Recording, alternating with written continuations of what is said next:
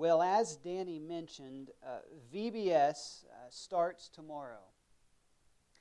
And maybe you know me enough to know that I get excited at, well, just about anything. It doesn't take much to get me excited. But VBS is one of those things that really gets me excited. Now, I'll tell you why after we pray.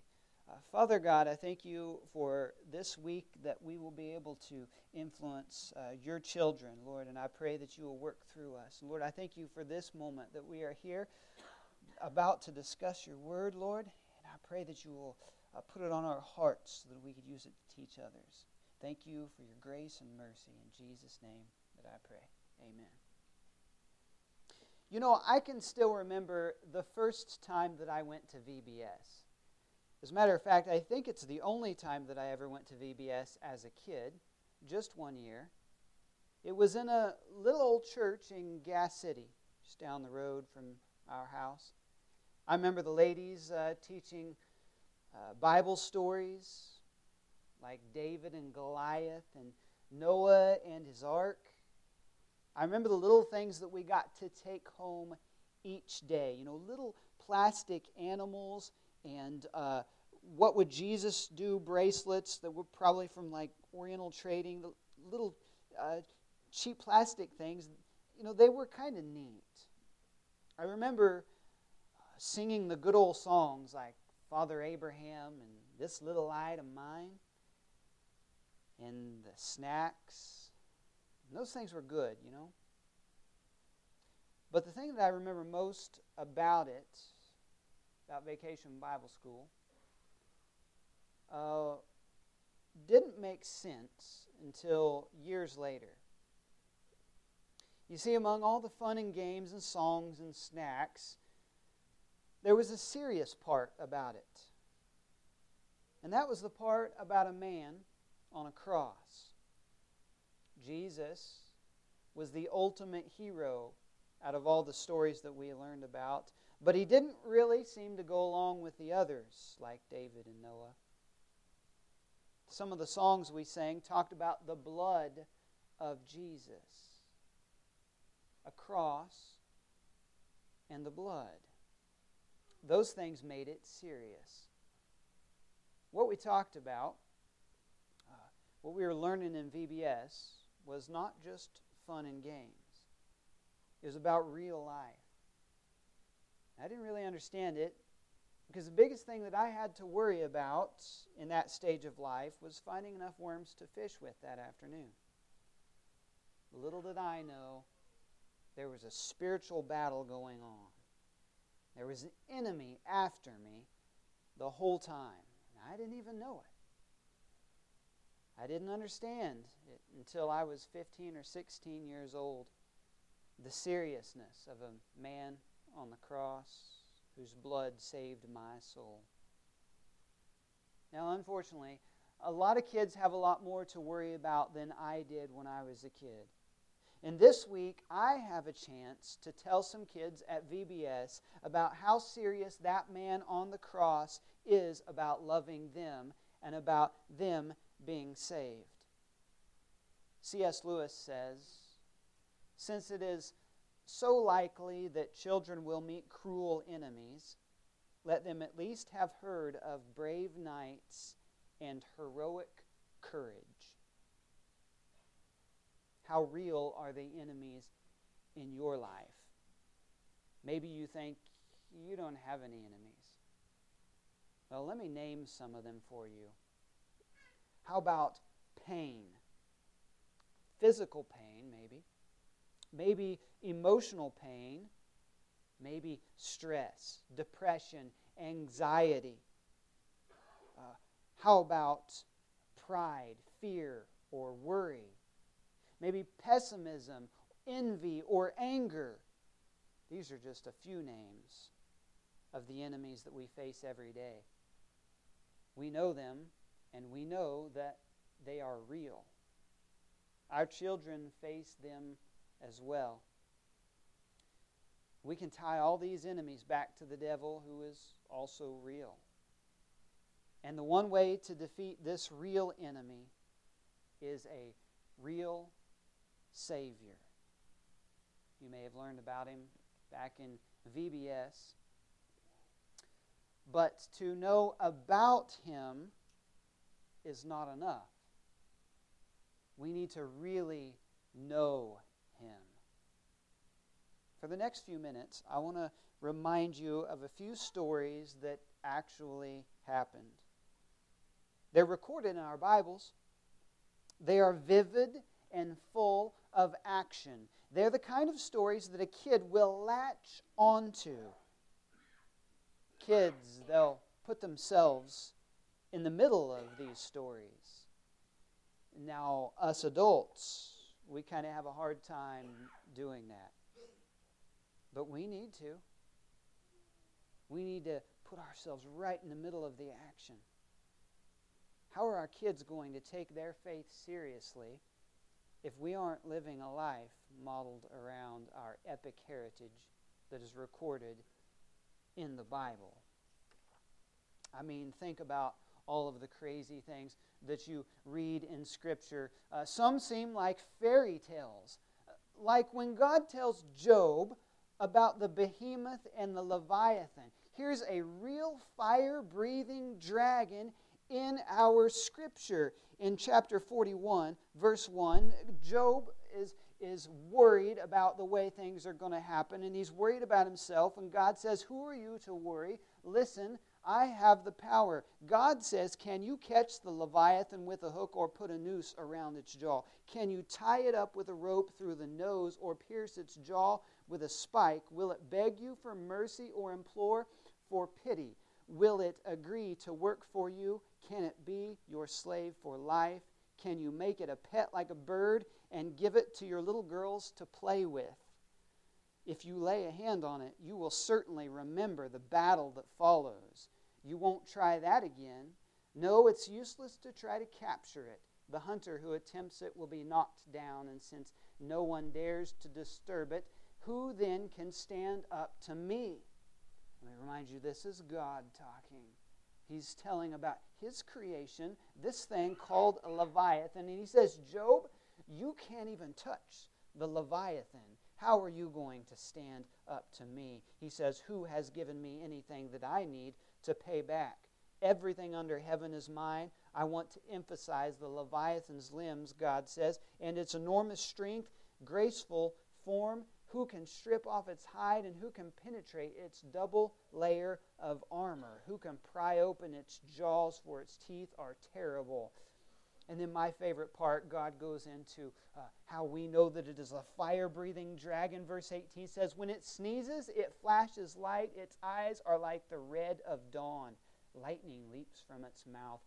Flames of fire flash out. Smoke streams from its nostrils like steam from a pot heated over burning rushes. Its breath would kindle coals, for flames shoot from its mouth." Now, if you are a child and you read that, you have the mental image of what is really happening here. God has created this creature and He's lifting it up. Hey, Job, look at this. Now, that is mind-blowing. Moses, think about Moses. When we read the story of Moses, just one of the examples where he is leading the people of Israel out of Egypt, and they come to a place where they are being followed, and here is the sea, and God, through Moses, parts the sea, spreads the water out so that the people of Israel can walk right through it, and they're walking on the bottom of the sea. Where do you see this in real life? There's walls of water. One fish forgets where he's going, comes out and lands them, and they pick him up. We'll save this for Friday. That's not actually in the Scripture, but imagine these huge walls of water. Maybe that's hard for you to imagine. As a kid, not so much. It actually happened. It's in our Scripture, and Moses leads them. And why did God part the waters? Why did He? Is because He wanted His people to be safe. And when those Israelites got through the sides, the water came back down and overtook all of the Egyptians that were pursuing them, and they got to safety. Hey, remember Balaam and his donkey? This is an interesting story. So Balaam had himself a good donkey that he had trusted, and he was riding it, and he went the way that God wasn't really wanting him to go. And so God opened up the mouth of that donkey and made that donkey speak to Balaam. And if you're a child, you're thinking, is that right? Because I think I've seen that on Mr. Ed once. That's crazy to think that an animal would talk. Us adults sometimes think, But God enabled the donkey to do it. Hey, remember a man named Elijah? Speaking of God using animals to do His work. Elijah had this crazy battle about proving who God was and whose God was real. The prophets of Baal, they said, hey, we worship these numerous gods. And Elijah says, let's have a competition. You build yourself an altar here, and I'll build an altar over here, and we'll see whose God is real. And they did that, and they all day, they prayed, and they moaned the prophets of Baal, and they tried to get their gods to burn up their altar. And Elijah says, just wait, just you watch. And he says, praise to God. He said, before we do anything else, throw a bunch of water on my altars. They throw a bunch of water there, and he prays to God, and God brings down fire from heaven and burns it all up. And in the mind of a child, that's pretty cool. That is amazing. Now, after that, Elijah is like experiencing letdown. What do you do after you've just proved God's existence by praying for fire to come down from heaven and burn everything up? I mean, there's nothing left to do after you have proved God through something like that. And so he experienced a little bit of letdown. Depression started to set in, and doubt creeped into Elijah. Elijah is like, oh man, maybe I'm the only guy left. I've got nothing left to do. I've already proved that God is who God says He is. And he gets depressed. And he starts to doubt. And he doesn't take care of himself. He says, why am I even alive? And you know what God does? God makes His ravens, the crows, start bringing food to Elijah. Do you see that in everyday life? I mean, I haven't ever seen birds bringing me food. It's normally my wife's job or my daughter's. Actually, most of the time I have to get it on my own. No, that's not true either. God uses the ravens to take care of Elijah, to raise him up, to strengthen him so that he can continue to do God's work. David, just a young man. Man, it seems easy for him to gather the courage to go up against Goliath. There they are out in the field, and boy, everybody is worried about Goliath. That Goliath will stomp any man who comes near him. And all the seasoned warriors, they don't want to approach Goliath. But David just skips on up there and says, how dare he insult the people of the living God? And he walks right up there and takes care of this giant who is the warrior of all warriors. Just whips him as easy as can be. And adults are like, man, how does that happen? And the kids are like, I'm going to be David. That's who I'm going to be. How about Gideon? You like Gideon? I do. Gideon had his 300 men, but it didn't start out that way. You see, Gideon started out with 32,000 soldiers. That seems like a lot. But compared to the Midianites, that wasn't very many, because the Midianites had 135,000 soldiers. 135,000. Gideon started out with 32,000, and God said, wait a second, that's too many. That wouldn't be fair. And so God decides, you've got to start narrowing them down, Gideon. And so he reduces Gideon's army from 32,000 to 300. Now, if 300 people that are with Gideon, 300 of the hardest core soldiers for God. And God says, that sounds fair. 300 against 135,000. Now it's time to go. Get her done. And they go up and they fight, and then Gideon's 300 whip the 135,000 Midianites. And adults were like, I don't know about that. The kids, they love it. They hear it, and they want to be part of it. Who wants to be part of the 300? Oh, think about Joshua.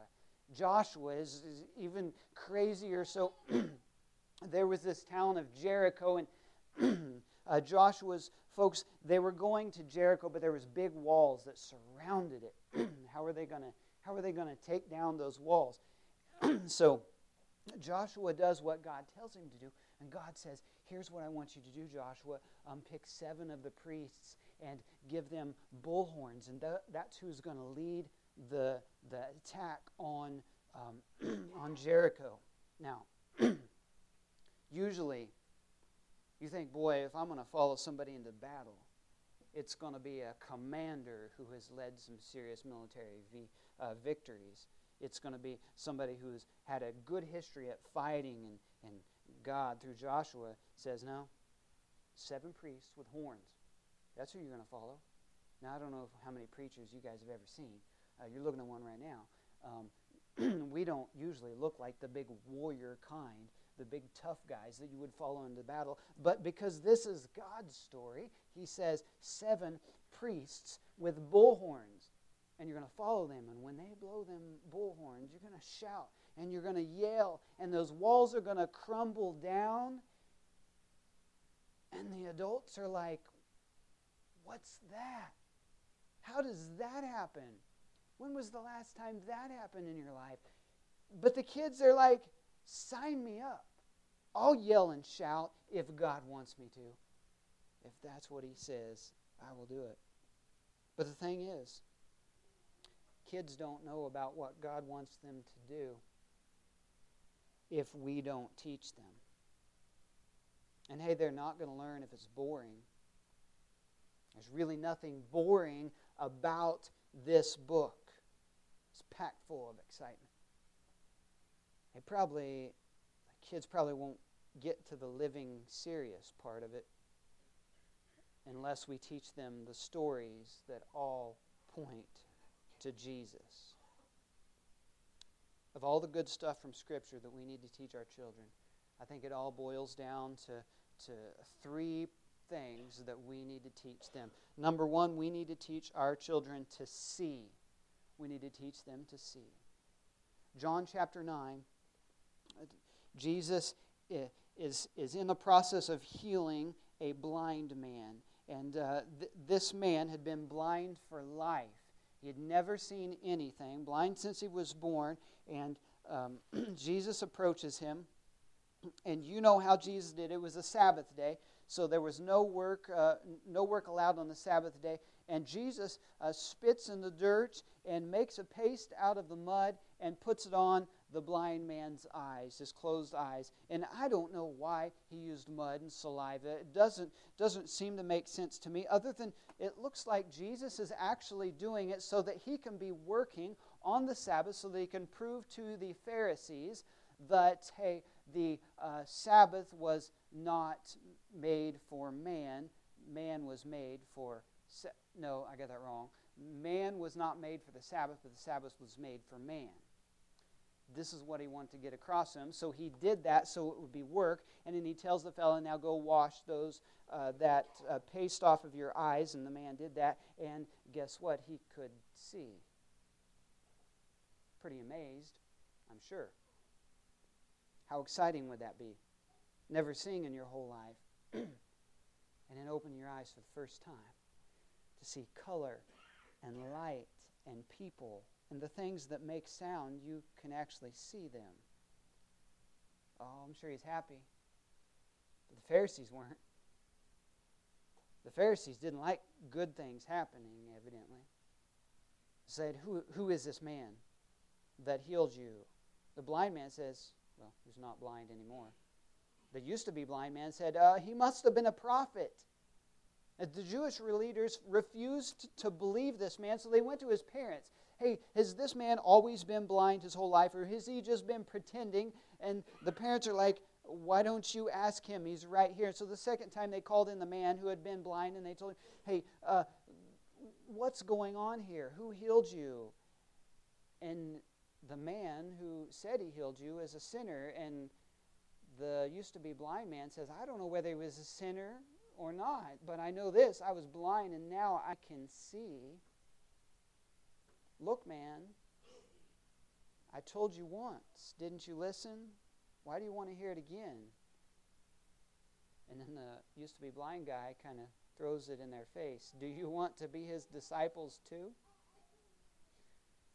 And then, of course, the Pharisees do what the Pharisees seem to be good at. They cursed him and said, you are his disciple, but we are disciples of Moses. We know God spoke to Moses, but we don't even know where this man comes from.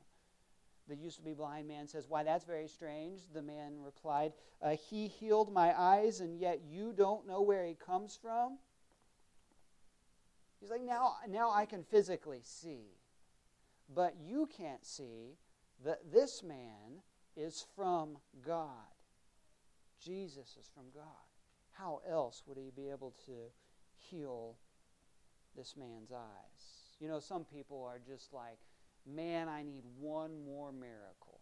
God, give me one more sign, and I'll really believe you. Maybe you've been like that in your life.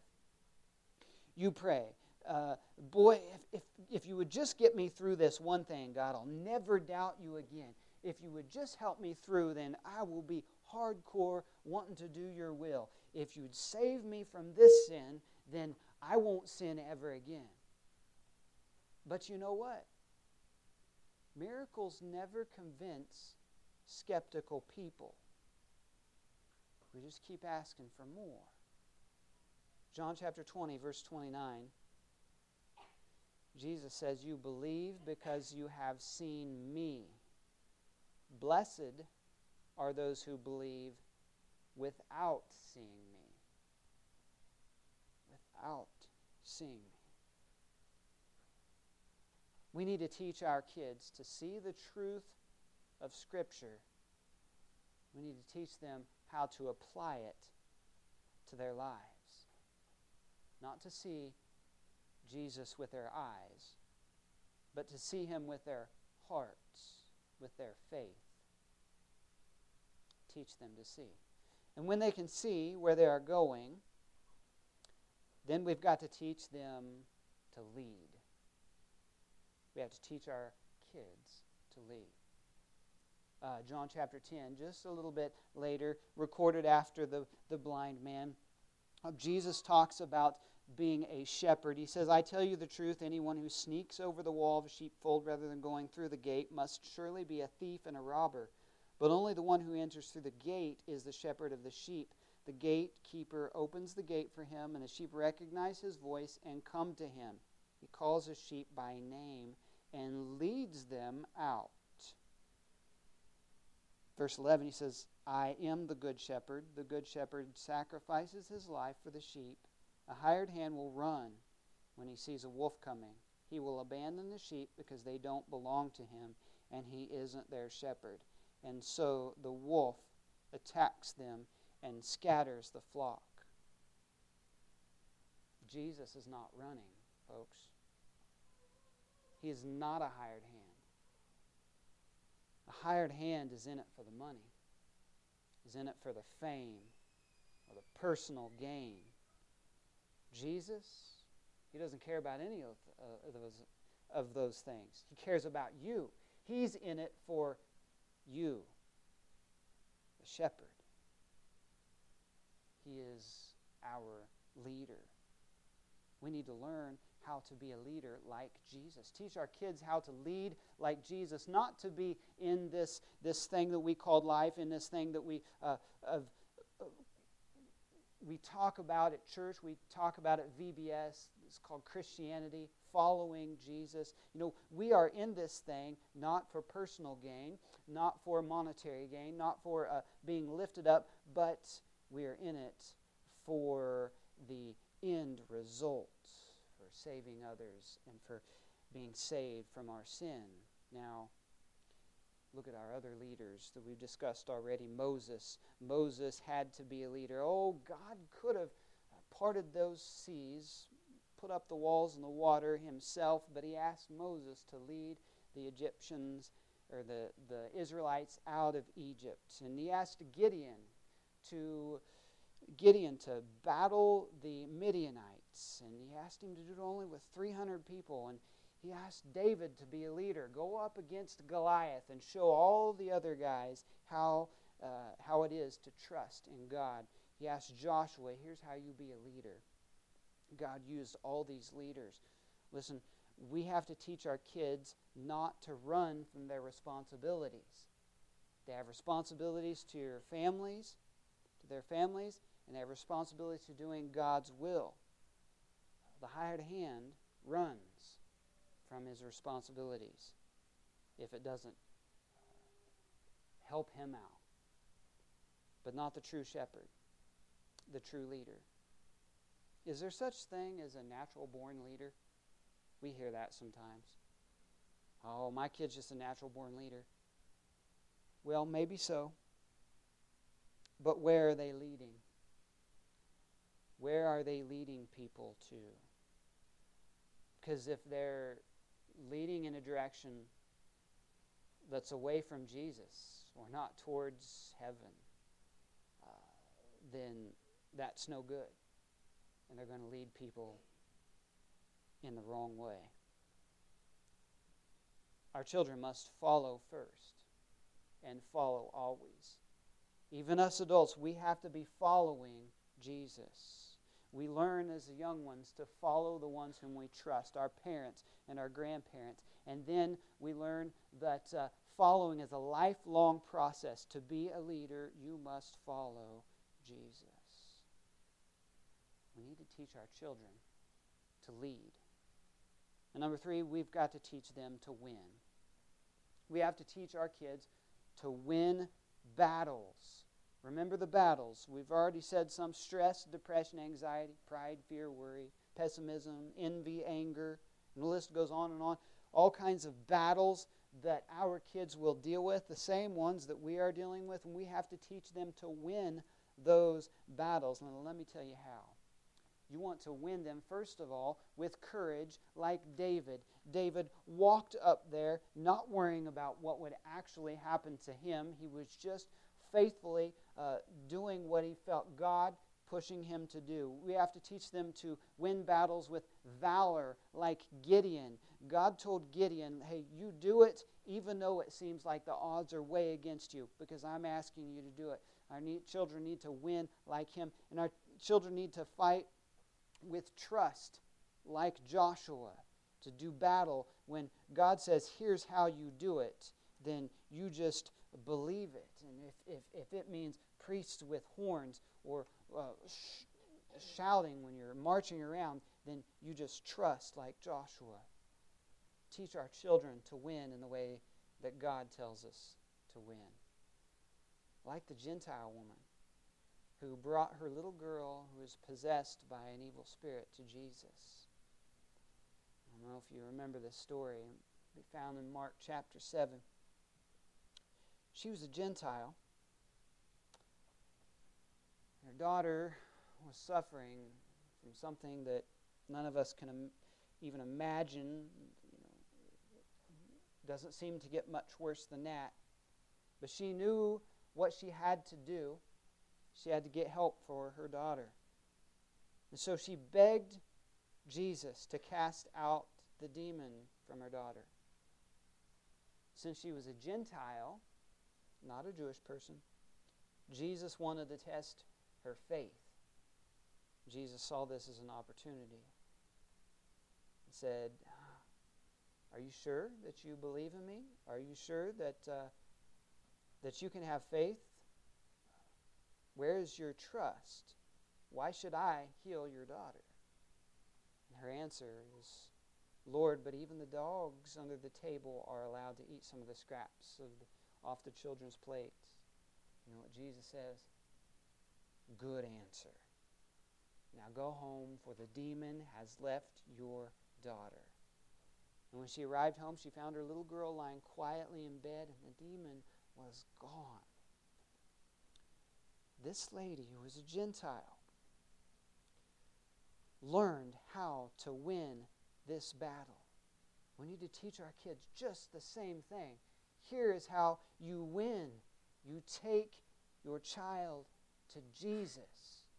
You take your friends to Jesus. Take anyone you can to Jesus, and that's how we win. Like the blind man that we just discussed, the blind man whom Jesus healed, and in John chapter 9, verse 35, right after that, the situation with the Pharisees, Jesus came to the man who was blind. When Jesus heard what happened, he found the man and asked him, "Do you believe in the Son of Man?" The man answered, "Who is he, sir? I want to believe in him." "You have seen him," Jesus says. Isn't that pretty cool? The man can now see. And Jesus says, "You've seen him, and he is speaking to you." "Yes, Lord, I believe," the man said, and he worshipped Jesus. Then Jesus told him, "I entered this world to render judgment, to give sight to the blind, and to show those who think they see that they are blind." Some Pharisees who were standing nearby heard him and asked, "Are you saying we're blind?" And Jesus said, "If you were blind, you wouldn't be guilty. But you remain guilty because you claim you can see." So this man, the man who was blind, won the battle.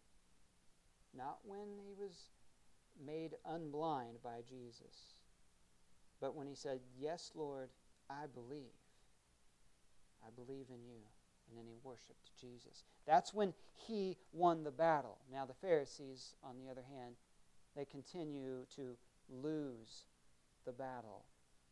They can see with their eyes, but they can't see with their hearts. Folks, we need to teach our children to see and to lead and to win the battles. We need to teach them to win the final victory as well. We've talked about some battles that we face in life. Let's all leading up to teach them about the final victory. 1 Corinthians chapter 2, verse 9 says, "No eye has seen, no ear has heard, no mind has imagined what God has prepared for those who love Him." Victory. We can't imagine the powerful goodness that God has planned for those who love Him. All these great accounts that we've read about in our Bibles and that we teach about at VBS, all these great things point in one direction. They point straight down the narrow path to victory in Jesus. With that in mind, I have 3 more epic Bible stories that I want to tell you today. The first one is about a war in heaven between Michael and Satan. Revelation chapter 12, verse 7. "Then there was a war in heaven, and Michael and his angels fought against the dragon and his angels, and the dragon lost the battle, and he and his angels were forced out of heaven. This great dragon, the ancient serpent called the devil or Satan, the one deceiving the whole world, was thrown down to the earth with all of his angels." The second battle is about the defeat of the beast, the battle of Armageddon, Revelation chapter 19. "Then I saw heaven opened, and a white horse was standing there. Its rider was named Faithful and True, for he judges fairly and wages a righteous war. His eyes were like flames of fire, and on his head were many crowns. A name was written on him that no one understood except himself. He wore a robe dipped in blood, and his title was the Word of God." Now, put yourself in the imagery of the first battles and stories that we read from the Old Testament as we're reading these battles. Because there's a time frame. Battles of the old and battles that are happening now and battles that will happen in the future. He wore a robe dipped in blood. "The armies of heaven, dressed in the finest pure white linen, followed him on white horses, and from his mouth came a sharp sword to strike down the nations. He will rule them with an iron rod. He will release the fierce wrath of God, the Almighty, like juice flowing from a wine press. On his robe and on his thigh was written this title, King of all kings, Lord of all lords. And then I saw the angel standing in the sun, shouting to the vultures flying high in the sky, "Come and gather together for a great banquet that God has prepared."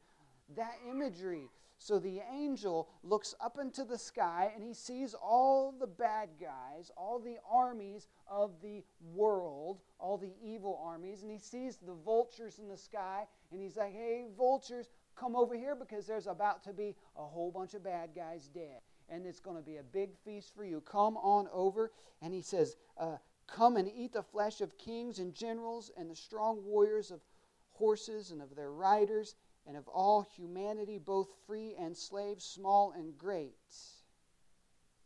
Then I saw the beast and the kings of the world and their armies gathered together to fight against the one sitting on the horse and his army. And the beast was captured with him, and the false prophet who did mighty miracles on behalf of the beast, miracles that deceived all of those who accepted the mark of the beast, who worshipped his statue. Both the beast and his false prophet were thrown alive down into the fiery lake of burning sulfur. The imagery of that, the vividness, the things that make our mind just wonder, what is this? It's in our scripture. It's a battle. And we have to see it. We have to be a leader to get through it. We have to trust Jesus to win these same kind of battles that happen every day that we aren't seeing. The last battle is the best. The last victory.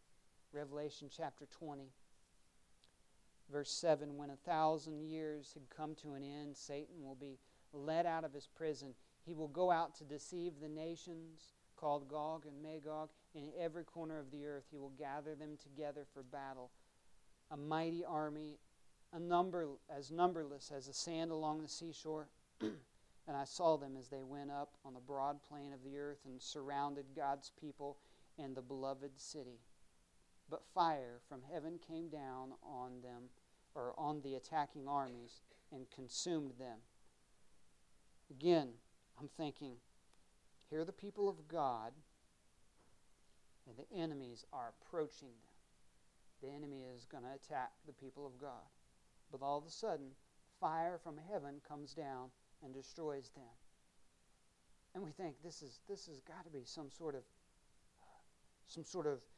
allegory. But you know what? We've heard about fire from heaven before.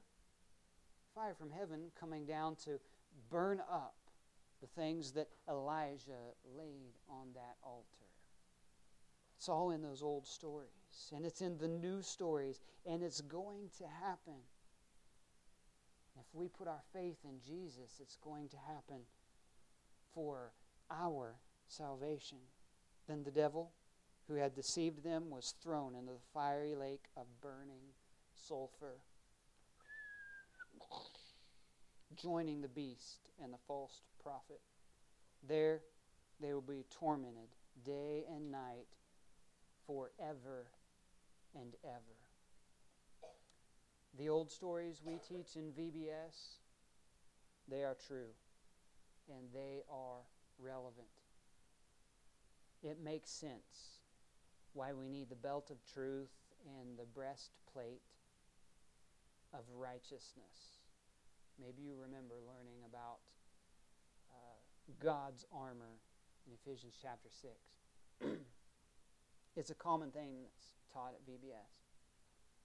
When we see that our battles are real, when we see that they are real, it makes sense why we need the belt of truth and the breastplate of righteousness.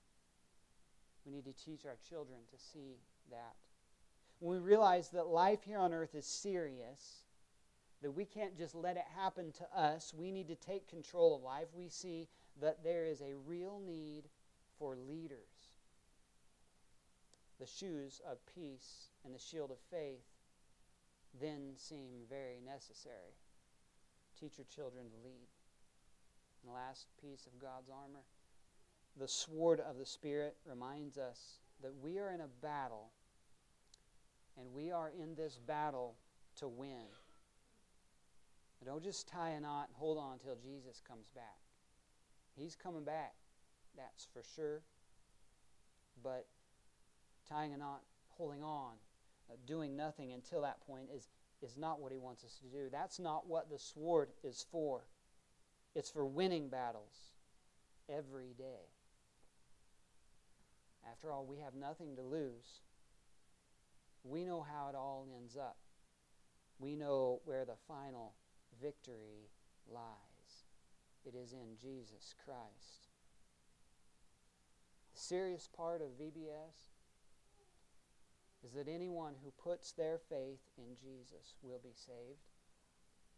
And that's what we need to tell our children about. That's what we need to tell each other about. Will you pray with me now? Father God, I thank you so much for the gospel message of Jesus, for all the stories that you put into